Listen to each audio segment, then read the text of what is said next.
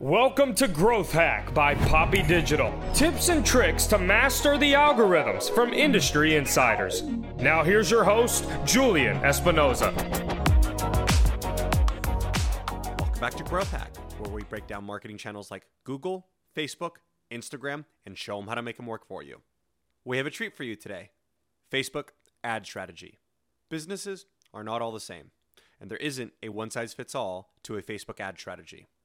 I recently listened to a podcast that broke down strategy into a matrix chart with 4 quadrants. Bear with me here. The top right quadrant is high competition and high average selling price. An example is like an expensive SaaS product like Salesforce. While the bottom left quadrant is low competition and low average selling price like a local restaurant. Today we bring on Ben Heath to talk about how we need to reconsider our Facebook ad strategy based on our average selling price and the level of competition in our market. Ben is a Facebook advertising expert, speaker, content creator, and founder of Lead Guru, a specialist Facebook advertising agency. Welcome, Ben. Thank you very much for having me. Excited to get into some stuff. Very excited to have you. So we're going to get right into it. Strategy is very boring. Why should we pay attention to it with Facebook ads?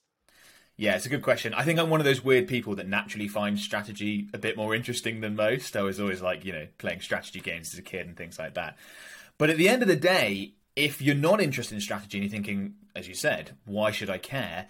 If you don't get the strategy right as your sort of base level, it doesn't matter what else you do. It's just not going to work. It doesn't matter how good your ads are. If you don't get, it's almost like a foundation for a house, right? It doesn't matter how nice the bathroom is. If the foundation doesn't work, it's going to fall down. So that's why strategy is important. Everything else is built on top of that.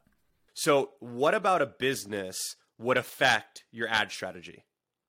Yeah. So for me, there's 2 major factors. And we've, been through this so much because as myself, I own a Facebook ads agency. We work with tons of different clients, all sorts of different businesses. So we've had to work out, okay, why do certain businesses need this approach? Why do certain businesses need this approach? And we've narrowed it down to 2 factors. The first being competition. How much other Facebook advertiser competition is there in your target market? For some businesses, that's going to be pretty small. There might only be a handful of other competitors advertising similar products or services. But for others, that's going to be massive. It's going to be tens of thousands of people offering very similar products or services. So the level of competition is going to be a big influence on what you need to do on the platform to see great results. The other one is average customer value. So likewise, some Facebook advertisers are going to be advertising products, usually products, sometimes services, but usually products at the very low end. So it might be $20, $30, something like that. Other Facebook advertisers are going to be advertising services that cost $100,000. So depending on what it is you're advertising, how much it costs, that again is going to massively affect your strategy, because the strategy that works for a $20,000 service is not the one you want to use for a $20 product, and vice versa. When it comes to competition, what are the differences? So like you've got low competition and then you've got high competition, you got maybe mid competition. What do you change in your strategy when you're thinking about low competition versus high competition? So what does low competition do? And then what does high competition require you to do? Yeah. So low competition is obviously the easier of the two. It's the easy option. And it's easy in that sense to stand out, to differentiate yourself. Often if you're in a low competition target audience environment on Facebook, just advertising is enough to stand out from the rest of people and make prospects want to work with you, buy your products instead of someone else. So there's often very little you need to do to stand out when it comes to low competition and differentiate yourself. The opposite is obviously true with high competition. If you are, for example, selling jewelry via Facebook ads, there's a good chance that you are competing against 10,000 plus advertisers also selling jewelry. So in that sense, there's a whole bunch of things you need to do to grab people's attention and differentiate yourself from the target market. There's a number of options. It could be ad creative. Perhaps you use different, exciting, eye-catching ad creative that's going to stand you out from your target market. Perhaps it's the quality of your products. Perhaps it's price. One of the things we often like to do, for example, is to use influencers in a certain space to advertise in high competition environments, because we know that if someone's been searching for, a necklace for their wife, for example, and then they're on Facebook the next day and they're seeing all the necklace related ads, if one's got an influencer in that person might recognize, that's going to immediately draw you out from the competition as opposed to the other side of things. So with it, if you're in a high competition environment, there's a bunch more hurdles you need to jump through to differentiate yourself. Right. So if I'm hearing you correctly, if you're in a low competition market, just the fact that you're advertising on Facebook is good, right? Often, yeah. If you're in the high competition, you're going to have to really get creative and some tactics, like you mentioned, using influencers and getting some really creative ads. So can you define to us what low competition looks like and what high competition looks like, so someone could diagnose for themselves, are they in low competition? They may be in a high competition market, but their advertising on Facebook might be low competition and they don't know. How would they diagnose which of the two are they? Obviously, there's a sliding scale. There's going to be very low all the way up to very high and everything in between. But we roughly distinguish between low and high, the two different options. I think that's a good way to go about it. And the easiest and quickest way to think about this is where you advertise. If you advertise on a local basis, you almost certainly have relatively low competition. If you advertise nationally or internationally, you almost certainly have high competition. There are going to be exceptions to that. So there are going to be certain, industries and target audiences that you might offer your product or service to, half the planet, but there's only a few advertisers. But for the most part, that's going to distinguish, because if you're advertising in your local city, even if it's a large city, you're probably still looking at less than 100 other advertisers advertising a similar product or service to you. Sometimes it's going to be more than that if it's a massive city, but roughly. If you're advertising something internationally to say, we have businesses we work with where their total addressable audience might be 300, 400 million people, they are also being reached, or advertisers trying to reach them from all those locations as well. So you have all those people to compete with. So it's a fairly rough estimation, but it does work. Local, low competition, national, international, high competition. Right. Now, let's take a product category, because there's a lot of people in the e-commerce space, and a lot of our audience are in the e-commerce space. And let's say their market is it's a niche within a niche, and there is a few competitors inside that niche. What do we do? Like, can we just count how many advertisers there are? Can we use a tool to identify this? How do we identify that? Yeah, if you're going to fall, or you think you may fall into one of those exceptions and you want to sort of further investigate, the Facebook ad library would be the best way to do that. So I would identify a number of competitors that you probably already know about if you're operating in that space, or spend a bit of time in Google trying to work out, okay, who sells a product or service that's pretty similar to me? Head into the Facebook ad library and check out, are businesses in my space advertising?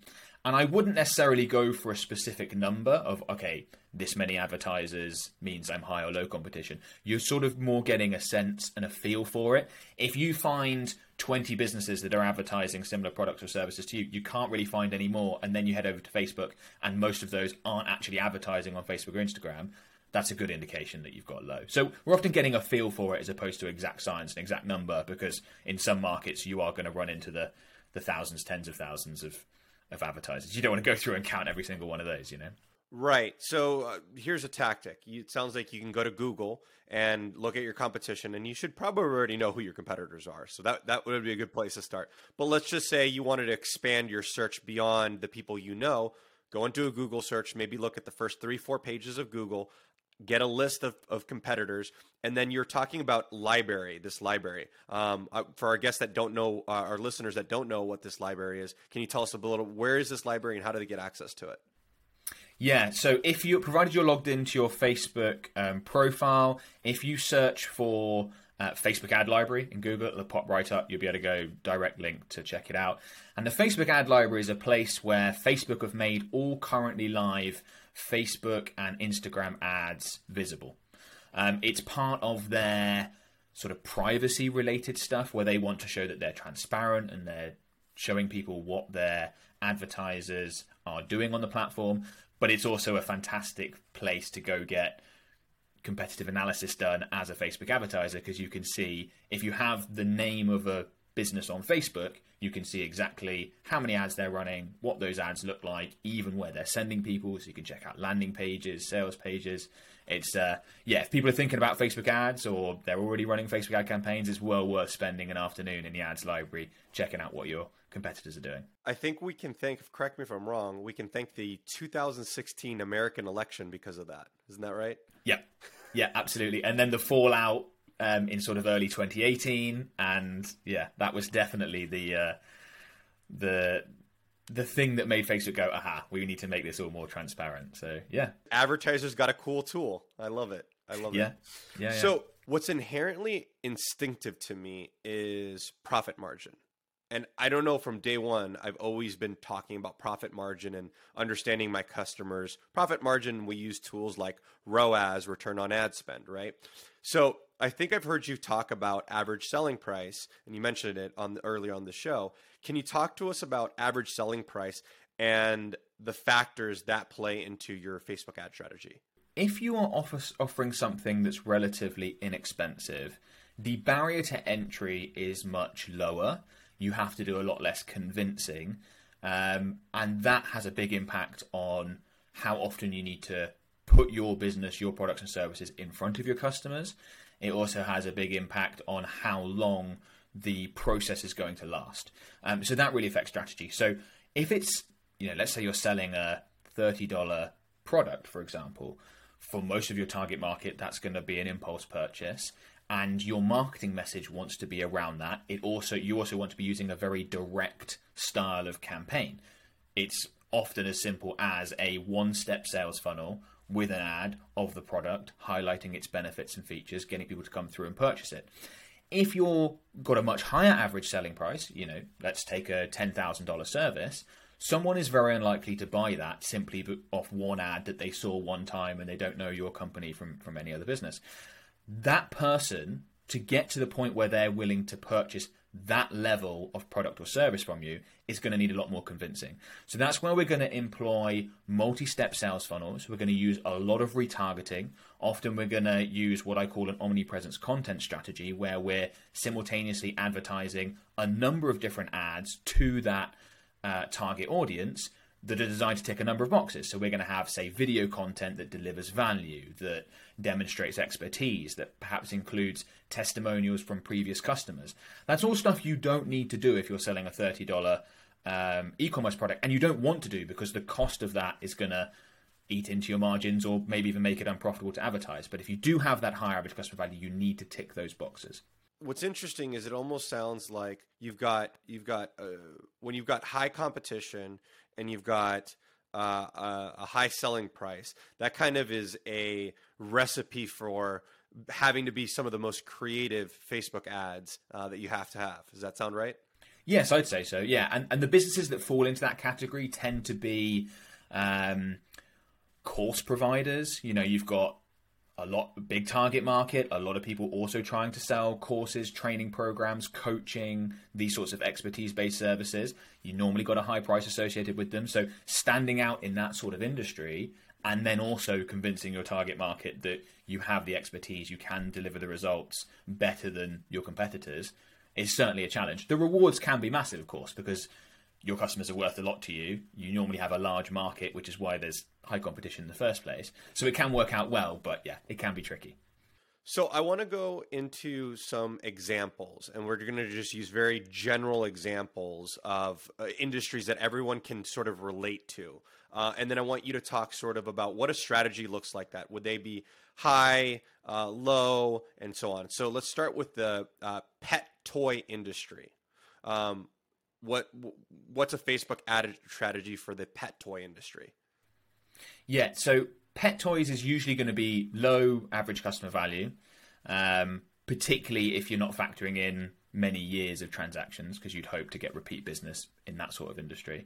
And there's going to be a lot of competition. If you're selling pet toys, there's probably thousands of other advertisers on Facebook and Instagram selling similar products.